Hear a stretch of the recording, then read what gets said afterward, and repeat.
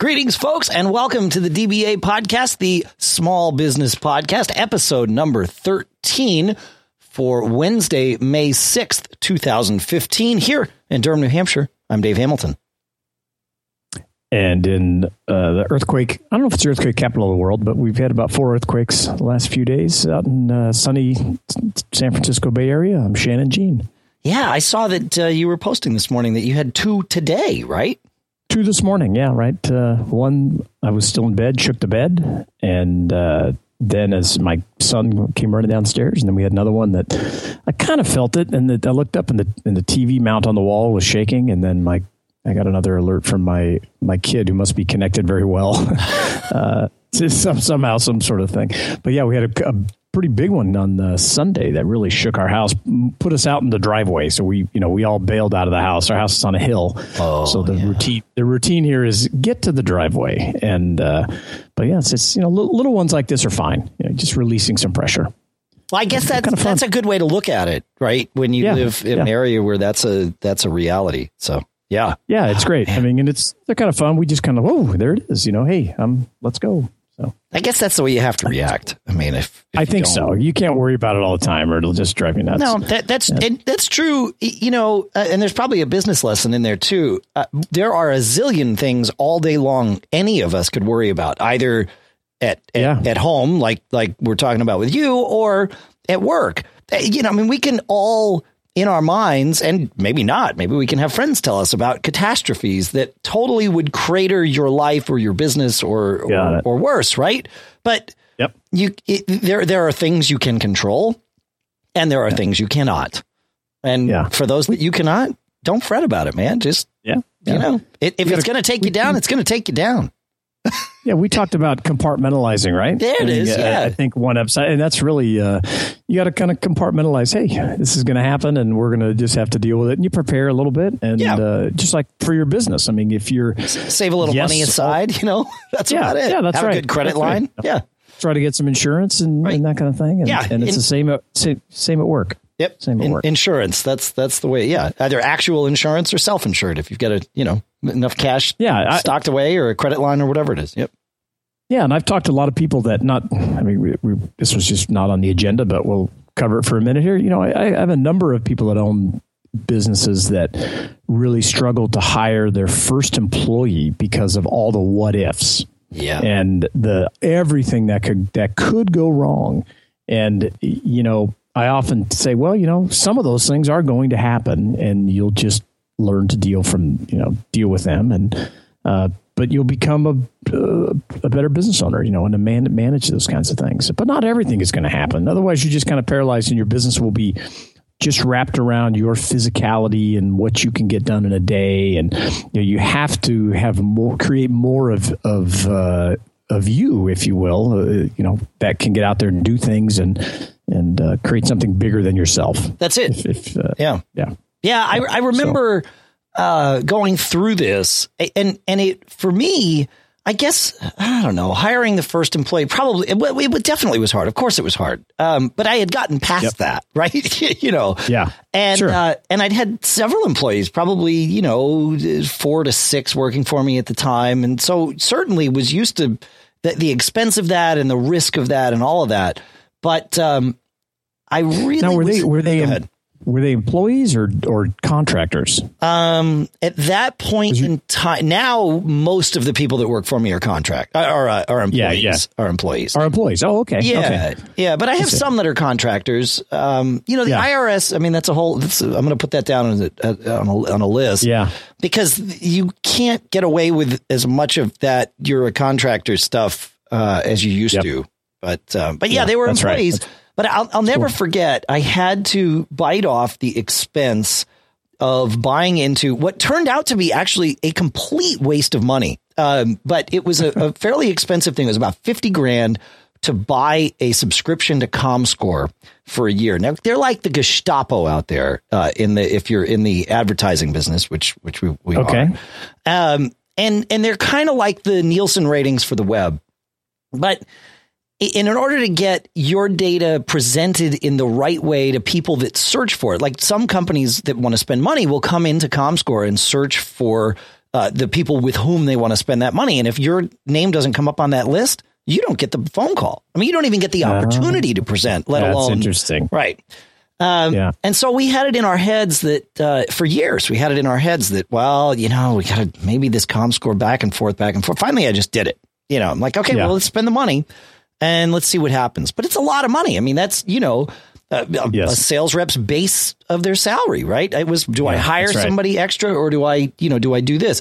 And it turned out I definitely should have hired somebody extra. I should not have done this. But biting that off, it was such a feeling of freedom the day I signed that contract. You'd think signing something that was, a significant expense for me and for the business at the time I would have the fear. Like the fear would be worse after I signed up because, now I'm on the hook for the check, right? How am I going to pay for it, right? Yeah, sure. It was the biggest feeling of freedom I've potentially ever felt, at least financially. Oh. Yeah, because I thought, well, wait a minute. I know I can do this. I've done it before. I've hired people that cost me this much or more, right? I'm going to make this work. It's a couple of grand here or there a month. Well, that's more than that. It's like $4,000 a month, but it's still, I can scrape that together somehow if I screwed this up. You know what I mean? Worst case. Yeah. It's that worst case scenario, which I always try to think about too. How do we cover this expense? Worst case, where we can come up with that. Right. Yeah. And this was something where, it might not ever bring me money, which it turns out was true. And so it wasn't like a sales rep where I say, well, yes, I'm paying them, but they're going to do work for me that I'm pretty sure, I get to manage this process and hopefully get something. And the funny thing was that night was the first time I was ever relaxed about paying for my kids' college too, because I realized it's the same thing. It's just, another $50,000 a year, or whatever it turns out to be. Now, hopefully it's not quite that much. No, but, that's right. Yeah. But it's the same kind of, thought process of, I can make this. I know how to make this work. I've done it before. Especially if possible. Yeah. If you have a little bit of history of, I can make that. I know how to generate that kind of revenue. Yep. And I always tell people that, they want to start something and they're thinking big and we're going to make all this money and we're going for this big number. And my comment is, and I come from a real bootstrap background. It's like, hey, why don't you start small and just see if you can make $1,000? Because if you can do that with the minimal input or effort and you can make $1,000, well, you can probably make $10,000. And if you can make $10,000, you can probably make $100. And, it's not that big of a stretch. And hearing you explain it like that, I think, which I'm not telling people this, but I think what happens is that you gain a little more confidence. Like, hey, I made some money first. That's the first thing. There is a future in this. I know how to generate some revenue doing this thing. Yep. And then how do you tweak it and start putting some more effort or more muscle or in like you're talking about some capital behind it to hopefully generate a larger return on the investment than you invested. In the case of ComScore, maybe not, but you don't know unless you try it. No, it's almost like I don't miss that $50,000 because it taught me a lesson, but I still want my $50,000 back. I'm not going to get it. But, I got you. Yeah. Well, and that brings up another good thing. We were going to talk about professional development today on a personal level, but even on a business level, you could probably consider that, hey, this is our development of our company. We're going to get, quote, legitimate by being in this database and this kind of thing. And there's all kinds of services and products out there that once you start getting some success are going to be banging at your door, calling you, emailing you, wanting you to sign up for service X or this, whether it's, becoming an accredited Better Business Bureau company, whether it's Yelp paying advertising to get more, Angie's List. I mean, on and on and on and on. Every industry, I'm sure, has its own set of things. And the question I think you have to ask yourself is it really, what does it do for me? And in the case of what you're describing, maybe at the time it really did serve a purpose by getting you that air of, legitimacy, if you will. Even if only internally in our own mind. Yeah. That's right. Yep. And I think that's because now I find myself just ignoring all that stuff. Right. But years, I just ignore totally. it. I'm like, oh, of course. I think, we're fine without it. We don't need that. It's BS. That's right. Yeah. Yeah, it's BS. It's like, well, show me the real return on investment and show me the analytics. And if they can't really do that, then I'm really not interested. Yep. But there was a time, or even not too long ago, when we're starting different businesses, your attitude may change, and you may think, wow, you know what? We're just getting going. I want to be accredited on the Better Business Bureau. And that's certainly not as expensive as like the ComScore, but it's a monthly fee and it all adds up. And then you want to get listed with this and with that. And that may be helpful at a time, but I think you have to reevaluate it, and to where it just doesn't just become, oh, this is just a normal thing. And every year somebody writes a check for X thousands of dollars to belong. You have to question it. Do we still need it? You do. And just like you need to question your gym membership, right? I mean, it's the same thing. Well, right. I mean, this whole monthly recurring revenue model, a lot of businesses are in it, and they don't actually provide the value that you pay for, but they keep their price just under whatever your radar is. Yeah. You don't pay attention. You don't pay attention. That's right. Forget. Yeah. Yeah. And it is. And especially when you get the point to where you're not paying the bills. Yes. When you have a bookkeeper in your office and they're, yes, you're kind of looking at things, but typically, speaking to my own experience, you're looking at the larger things, the bigger numbers. But then, if you really kind of step into it and go, well, what's this $19 a month? What's this $89 a month? It adds up to thousands of dollars we have this deep well account in our accounting, software called dues and subscriptions. And I'm always like digging in there and going, well, what is this? Who signed up for this? And, you really have to question it and see where that usefulness is, and ask your customers, how did you find me? If they're finding you, like a lot of our companies, we're on Yelp and we get great referrals from Yelp, but I don't get any more referrals from, and this is not a knock against Yelp. I mean, we can have another conversation about the good and the pros and cons of Yelp as well. Sure. I'm a user and I like it for certain things, but I have personally not seen an increase in customers coming from Yelp while I'm paying for advertising. It just doesn't correspond with, last month we got 300 customers from Yelp and now we pay the $800 a month or whatever they want, and we got an extra 100 customers. It just doesn't work that way. And their own analytics, I always bring them up because they constantly call us, and I can go, well, look at these reports. So you just have to look at it a lot and think about what's important to your business. If you're in some kind of service business and you need that sticker on your door, if you're in your car, or your truck, or on your business card or on your website, that very well may be. And like for us, for Tech Restore, I've always felt it was really important to have Apple certified technicians working for us. Okay. And even though we're an independent repair business, we're not associated with Apple at all. Right. And we love that. We love the Mac and pretty much, most things Apple does, and love all their products. But we feel we can offer a better experience to the customer by being independent. That being said, we want all our technicians to go through the Apple certification program to learn the basics and the ins and outs, and as well just to start something, keep up, and get it done within 6 months. I mean, if you're a technician and we bring you on, we want you to be certified within the first 12 months. That's kind of part of your career path with us, and I still do that, and we still pay for that, and it's I think it's like $400, something like that. But it's and they have to annually renew it and all that kind of stuff, and it's great. And we tell our customers that, and these guys are Apple certified, and I think that makes our customers feel a little bit better about having some. Yeah, that's one of those hard things to quantify, though, right? I mean, because you're probably not willing to test that theory, right? By stopping, right. You could still have Apple certified techs and just not advertise that fact for 6 months, correct? Right, and see how your business does, but.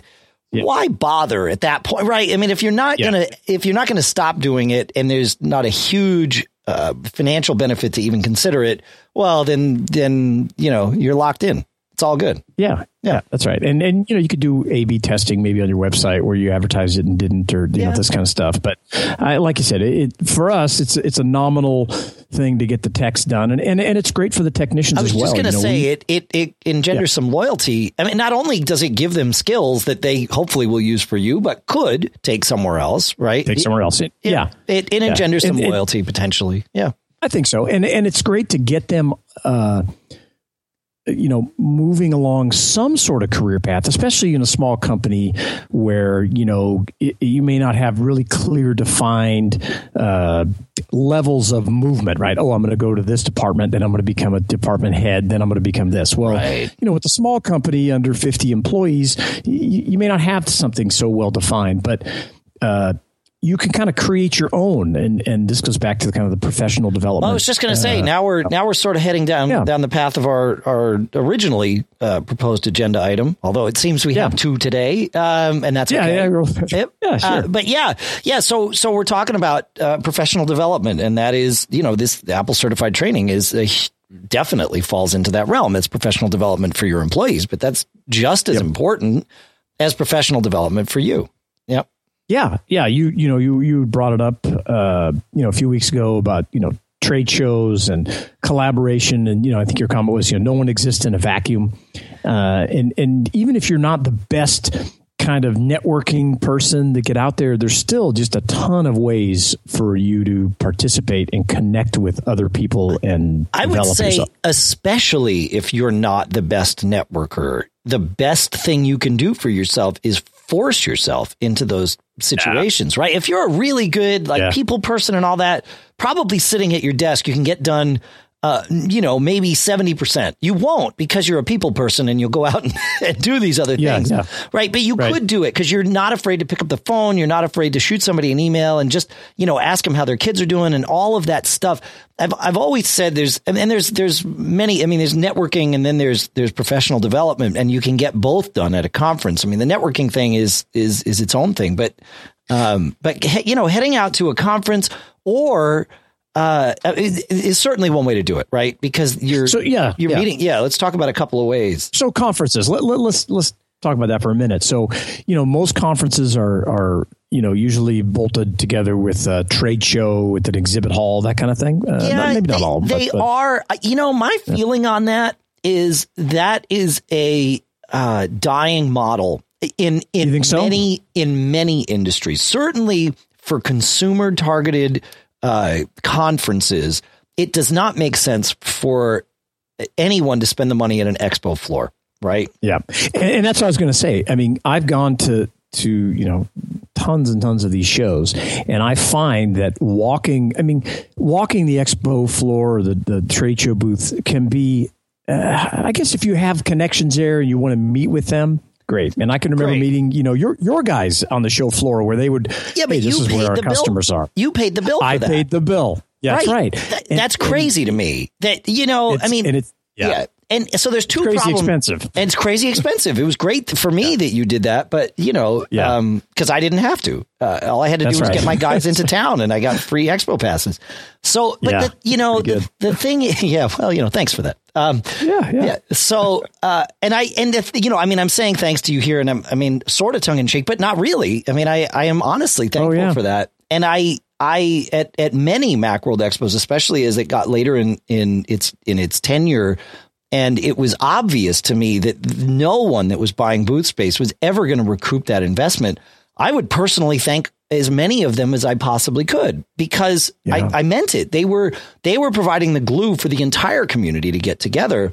And that's correct. That was great, but it's not a sustainable model, and that's clear now. As we know. Yeah, it's clear it's not sustainable. But I have another problem with conferences that are tied together with expos, and that is there are going to be a lot of people that want to participate and see other people at the conference and take advantage of that gravity, right? Of the fact that all these people are getting together. But if you offer somebody a, let's say, $1,000 conference ticket or a $25 expo hall ticket, a lot of those people are only going to choose the $25 expo hall ticket. Whereas if you took that away and everybody had to pay the $1,000, cost of entry, so you'd certainly lose some of those $25 people. You might even lose a lot, but everybody that's there is now on equal footing. And in addition to just kind of, rubbing elbows, you're going, because you spent the $1,000, but also because it's now available to you, you're going to be incentivized to go and go to some of the sessions and learn things. Now, some conferences are just sort of rah, I'm going to tell you how great we all are things. And to a degree, that's valuable. But others, you're actually going to learn. People are going to give you they're going to spend 40 minutes or whatever teaching you a thing that they've learned or some level of expertise that they have, hopefully. And that can be really, really valuable. I've been podcasting. I am one of this is crazy. It doesn't even feel right for me to say this because I don't feel like it's true, but it is true that I'm one of the first people that ever did podcasts, right? I'm not, sure. To me, I'm not one of the first, but to everybody else, it seems like I am. There's still guys that I look at that started way before me. And by way before, I mean, about 4 to 6 months, Yeah. right. Right. But I don't see myself as one of the first. But even for me, going to these shows, like I went to New Media Expo recently, and that's right. And I still learned a ton there, and am happy that that's possible. Right. And some of the things, in fact, I would say most of the things I learned from people that have been doing this for less time than I have. And that's okay. Yeah. Right. That's okay. Sure. Yeah. And now when you're making these connections and you're going to the conferences, would you say, because I'm not a stand up in the crowd, ask a question guy as much as I am when the panel or the session is over, walking up to the stage to try to, hey, can you answer my question? I want to meet you and talk to you about. Yeah. Well, that's it. I want to meet you. I'm that guy too. Yeah. Sometimes I'll ask a question in the room. Honestly, and I'm half embarrassed to say this, but it's okay. The thing that drives me to ask in the room is, do I have a question that I can pose in such a way that is relevant to everyone in the room? That's sort of my first thing. Is I'm not going to ask some stupid specific thing because everybody hates that guy. Yes, they do.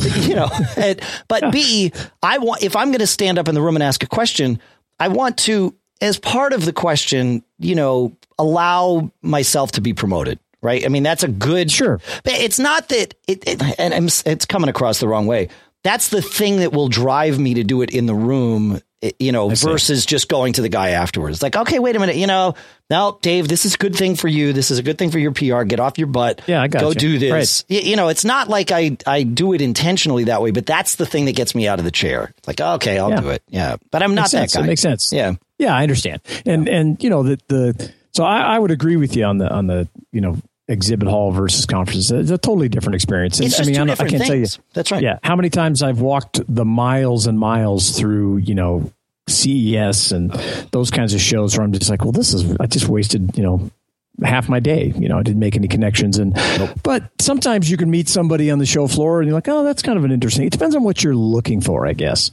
But it's also just being in the vicinity of those people that are in your industry that you might glean some tidbit of information from, or a contact that you can make. And I used to love going to the eBay Live conferences that they used to have just for that. And you'd get there and there'd be, just tons of people, and you're like, oh, I know what you do. We talk and you make those connections at the bar and in the hotel. Those are some great things that can be very worthwhile. They are. The best conferences that I have been to are the ones that feel like camp, where everybody is just almost forced to, the default rather is to just be together as much as possible, including during the sessions, but especially, like you said, afterwards. That's where the networking comes in. You may or may not learn, and again, we're blurring the lines between professional development and networking, but that sort of happens in these situations at conferences. Certainly you should be there and aware of the fact that you're doing both. Now, for just professional development, there's some different stuff, right? I mean, depending on what you do, listening to the right podcast might be considered professional development, right? Correct. You're learning things, or like a lynda.com subscription. Yeah. Like we use, again, small company. Okay. What are we going to do? How do we move these people up the chain? And even if they wind up leaving at some point, which, inevitably a large amount of them are going to do. Sure. If you've helped them in their career development, they're going to be a better employee, a happier person. And actually, they're going to wind up staying with you longer because you've helped them grow. And they're going to feel like, wow, if I stay here, I'm going to continue to grow, even if they're in the same position. Yes. And maybe you give them a little more responsibility. And lynda.com is a great way to do it. What we found is because you want them to gain these new skills, but you say, okay, we don't have this real organized, methodology of doing it. And so, we say, okay, I use lynda.com to find all kinds of stuff. So we got a business, subscription, and when we sit down and talk with people and we do a review, we meet, especially younger people, I guess maybe millennials is the term, but what I found is they really want to be coached a lot, not told how to do their job, but the opportunity to meet with you or to meet with someone to mentor them and to talk about just this kind of thing we're talking about right now. And bringing them into those kind of meetings where you're doing maybe a quarterly review or even just a weekly meeting. Hey, okay, this is what I'd like you to do next. And you can pull up a Lynda course and say, okay, we're doing a lot in whatever, name the app. If you have somebody that's just learning Excel, you say, okay, great. I want you to do this, this intro to Excel course up here, do this, and this, and write up a review of it and talk about it. And then we do things like, okay, go post that review in our blog and talk about it. It's like, well, that's everything to do with our business. Well, it doesn't matter. We want to share information and we want to be a resource for people. So we try to use it in different ways, and it's worked out really well for us. I love it. Yeah, that's awesome. That's I think about Lynda. They sponsor my Mac Geek Gab podcast, one of the other ones I do. Oh, cool. Yep. And so as part of that sponsorship, I've asked our listeners they've been sponsoring us for a while. I think over a year at this point. And so to keep the ad spots fresh, I figure, well, anything I come up with is just going to be driven by me. And it's probably going to start to sound the same over and over again. So I asked our listeners, tell us what what courses you've taken. That's and the cool. thing that amazed me, the thing that amazed me about it that I totally didn't expect, I figured I'd get things, and frankly, I kind of figured it would be the same things that I recommended. Of course, that wasn't true, and it's very interesting to hear the courses that people are taking. It makes me realize, actually, these people want geekier content than we give them some of the time. We can go deeper. These people are, digging in and learning like JavaScript. Like, okay, that's pretty deep, And so it taught me that, but the number of people that have written in and said, hey, I started actually taking Lynda courses when you started talking about it a year ago or 6 months ago or whatever. And I've taken these courses, and they just barf out this laundry list of like 15 courses, sometimes 50. And then they say, and I've had several people that have said, and now I'm in a new job because of what I learned at Lynda. Like, I've got several people that are now web developers, all, a year ago, this was not on the radar, or maybe it was, but they didn't know how to get there.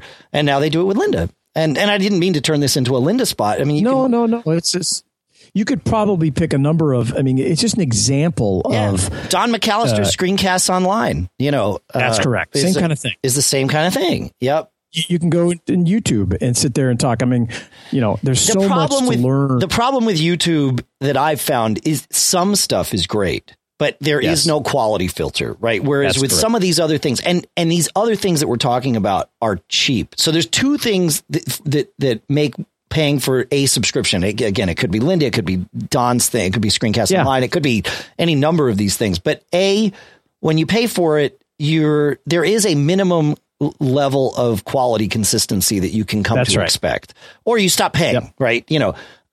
Sure. And then B, if you're paying for it, it's like therapy, right? You are more apt to want to use it and really apply yourself if there's a little bit of a pain point. And Linda, I mean, these aren't much. We're talking, $25 a month. This is not going to break the bank for most people. Certainly, if you're able to listen to this podcast, you probably have an extra $25 a month in there somewhere, right? I would think. Maybe, yeah. So, but that's the kind of thing. And you can learn, we've talked about some technical things, but if you want to learn accounting for your business and you never went and got an MBA, like I never went and got an MBA and I just sort of winged it for years. I took a business accounting course on Linda. And most of the stuff I knew, awesome. But some stuff, it was like, hey, holy cow, I should do that, because it's a great resource. I never learned it from anybody else. So, yeah. Yep. No, it's good. I think there's another one online, Udemy, udemy.com. Yes. Excellent. They got about, more than 25,000 courses. And you can post your own courses up there as well, which I think is an interesting model for someone who's got a skill set that they want to share and maybe generate some revenue. Yeah. I like the business model. Another one that I kind of stumbled into it before, MailChimp came along, which I just love those guys. We were using Constant Contact, which is another great service. Yeah. And they have a bunch of seminars that they do, in-person seminars too, which are probably in a city near you if you're near a decent sized city, as well as online seminars, primarily about, some SEO stuff, but, email marketing, this kind of thing, but also writing and stuff. And what they've done is they've partnered in the last, I don't know when they started it, but they partnered with SCORE, and SCORE is the Society of Retired Executives. And if you go to score.org, they have a ton of great content that great for your own professional development, as well as sharing with your employees and consultants, contractors, whoever you use.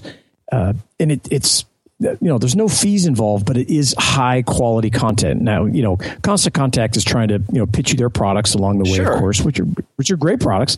But, we just sent one of our guys who I'm bringing along to kind of handle our blog and writing. And they had a great seminar in San Francisco, and he spent, a half a day. And like you said earlier, a lot of the stuff he already knew, but there was some, a few really good things that he picked up, and he made a couple of good contacts there. And the SCORE organization as a mentoring thing is awesome. And there's no fee involved, and there's a ton of stuff on their website, and they have events. And I highly recommend it for your development. It's great. That's awesome. Yeah, man, that's great. One other thing I want to mention is iTunes U, right, which you can get right inside iTunes, and it's free.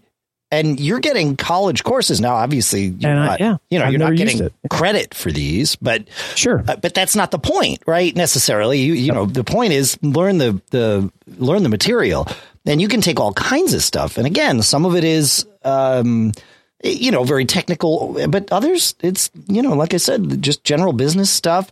You want to listen to somebody teach you how to manage your employees. I think like you, Shannon, I like to read a lot of management books at times and things like that. But other times it's nice to just have somebody tell you something. And like you said, you sent your guy off and there were lots of things he already knew. Well, having someone reinforce what you're already doing, that's not a bad thing. It's bad if that's all you do all day long, right?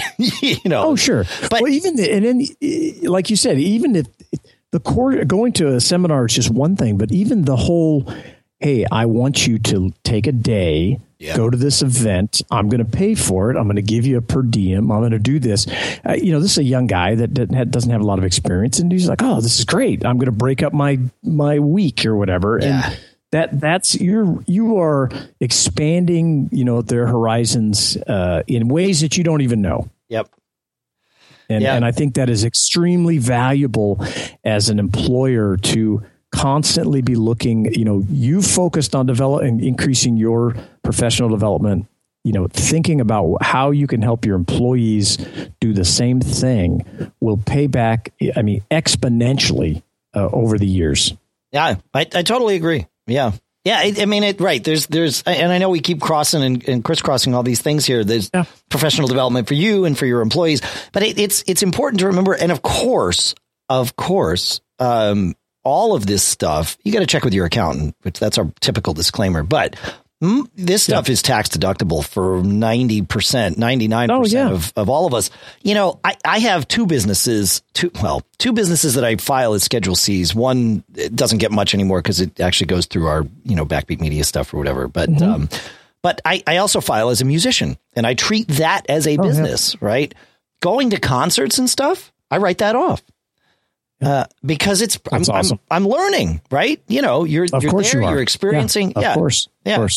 Yeah. I'm also enjoying it, but that's what? That's okay. Enjoyment the of your IRS work is not saying, you it's not that you can only take a write off if you're miserable.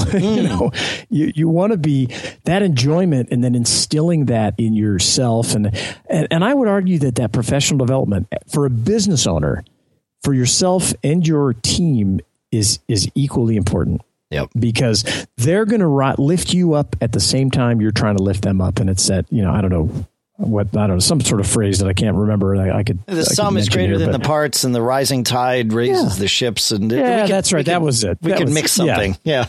That's right. Yeah. And so, but that kind of thing has paid off, for me, just time and time again to, especially as I see these guys that have worked for, me for over 10, 12, 13, 14, 15 years. And I realize that, as they've been, I've been challenging them, they're challenging me. So I have to learn something new or come up with some kind of thing. And it's just a very, very important part of your growth as a small business owner or consultant. Whatever you're going to do is to, put this in your playbook and keep focused on it. Putting your laptop on your lap and sitting on the couch. I mean, if you want to relax at night, that's great. But you can be doing some more work as well. You can be listening to one of these seminars. There's no question taking that hour a day to expand into something. It will really have a dramatic impact on what you do. Totally. I think that's a good place to wrap it up, man. Yeah, me too. Yeah, that was good. Yep. Fun stuff. Good show. Yeah, folks, if you have any questions, comments, you want to say, you guys are doing great or worst show ever, we want to hear it all. It's feedback@dbapodcast.com. You can visit our Facebook page at, facebook.com/DBA podcast. We would love your feedback. Let us know what you want to hear. We have some interviews coming up with some eclectic group of people that we're going to be mixing in here. And as we just keep, moving along. Thanks for listening, folks. And we will talk to you next week. Take care.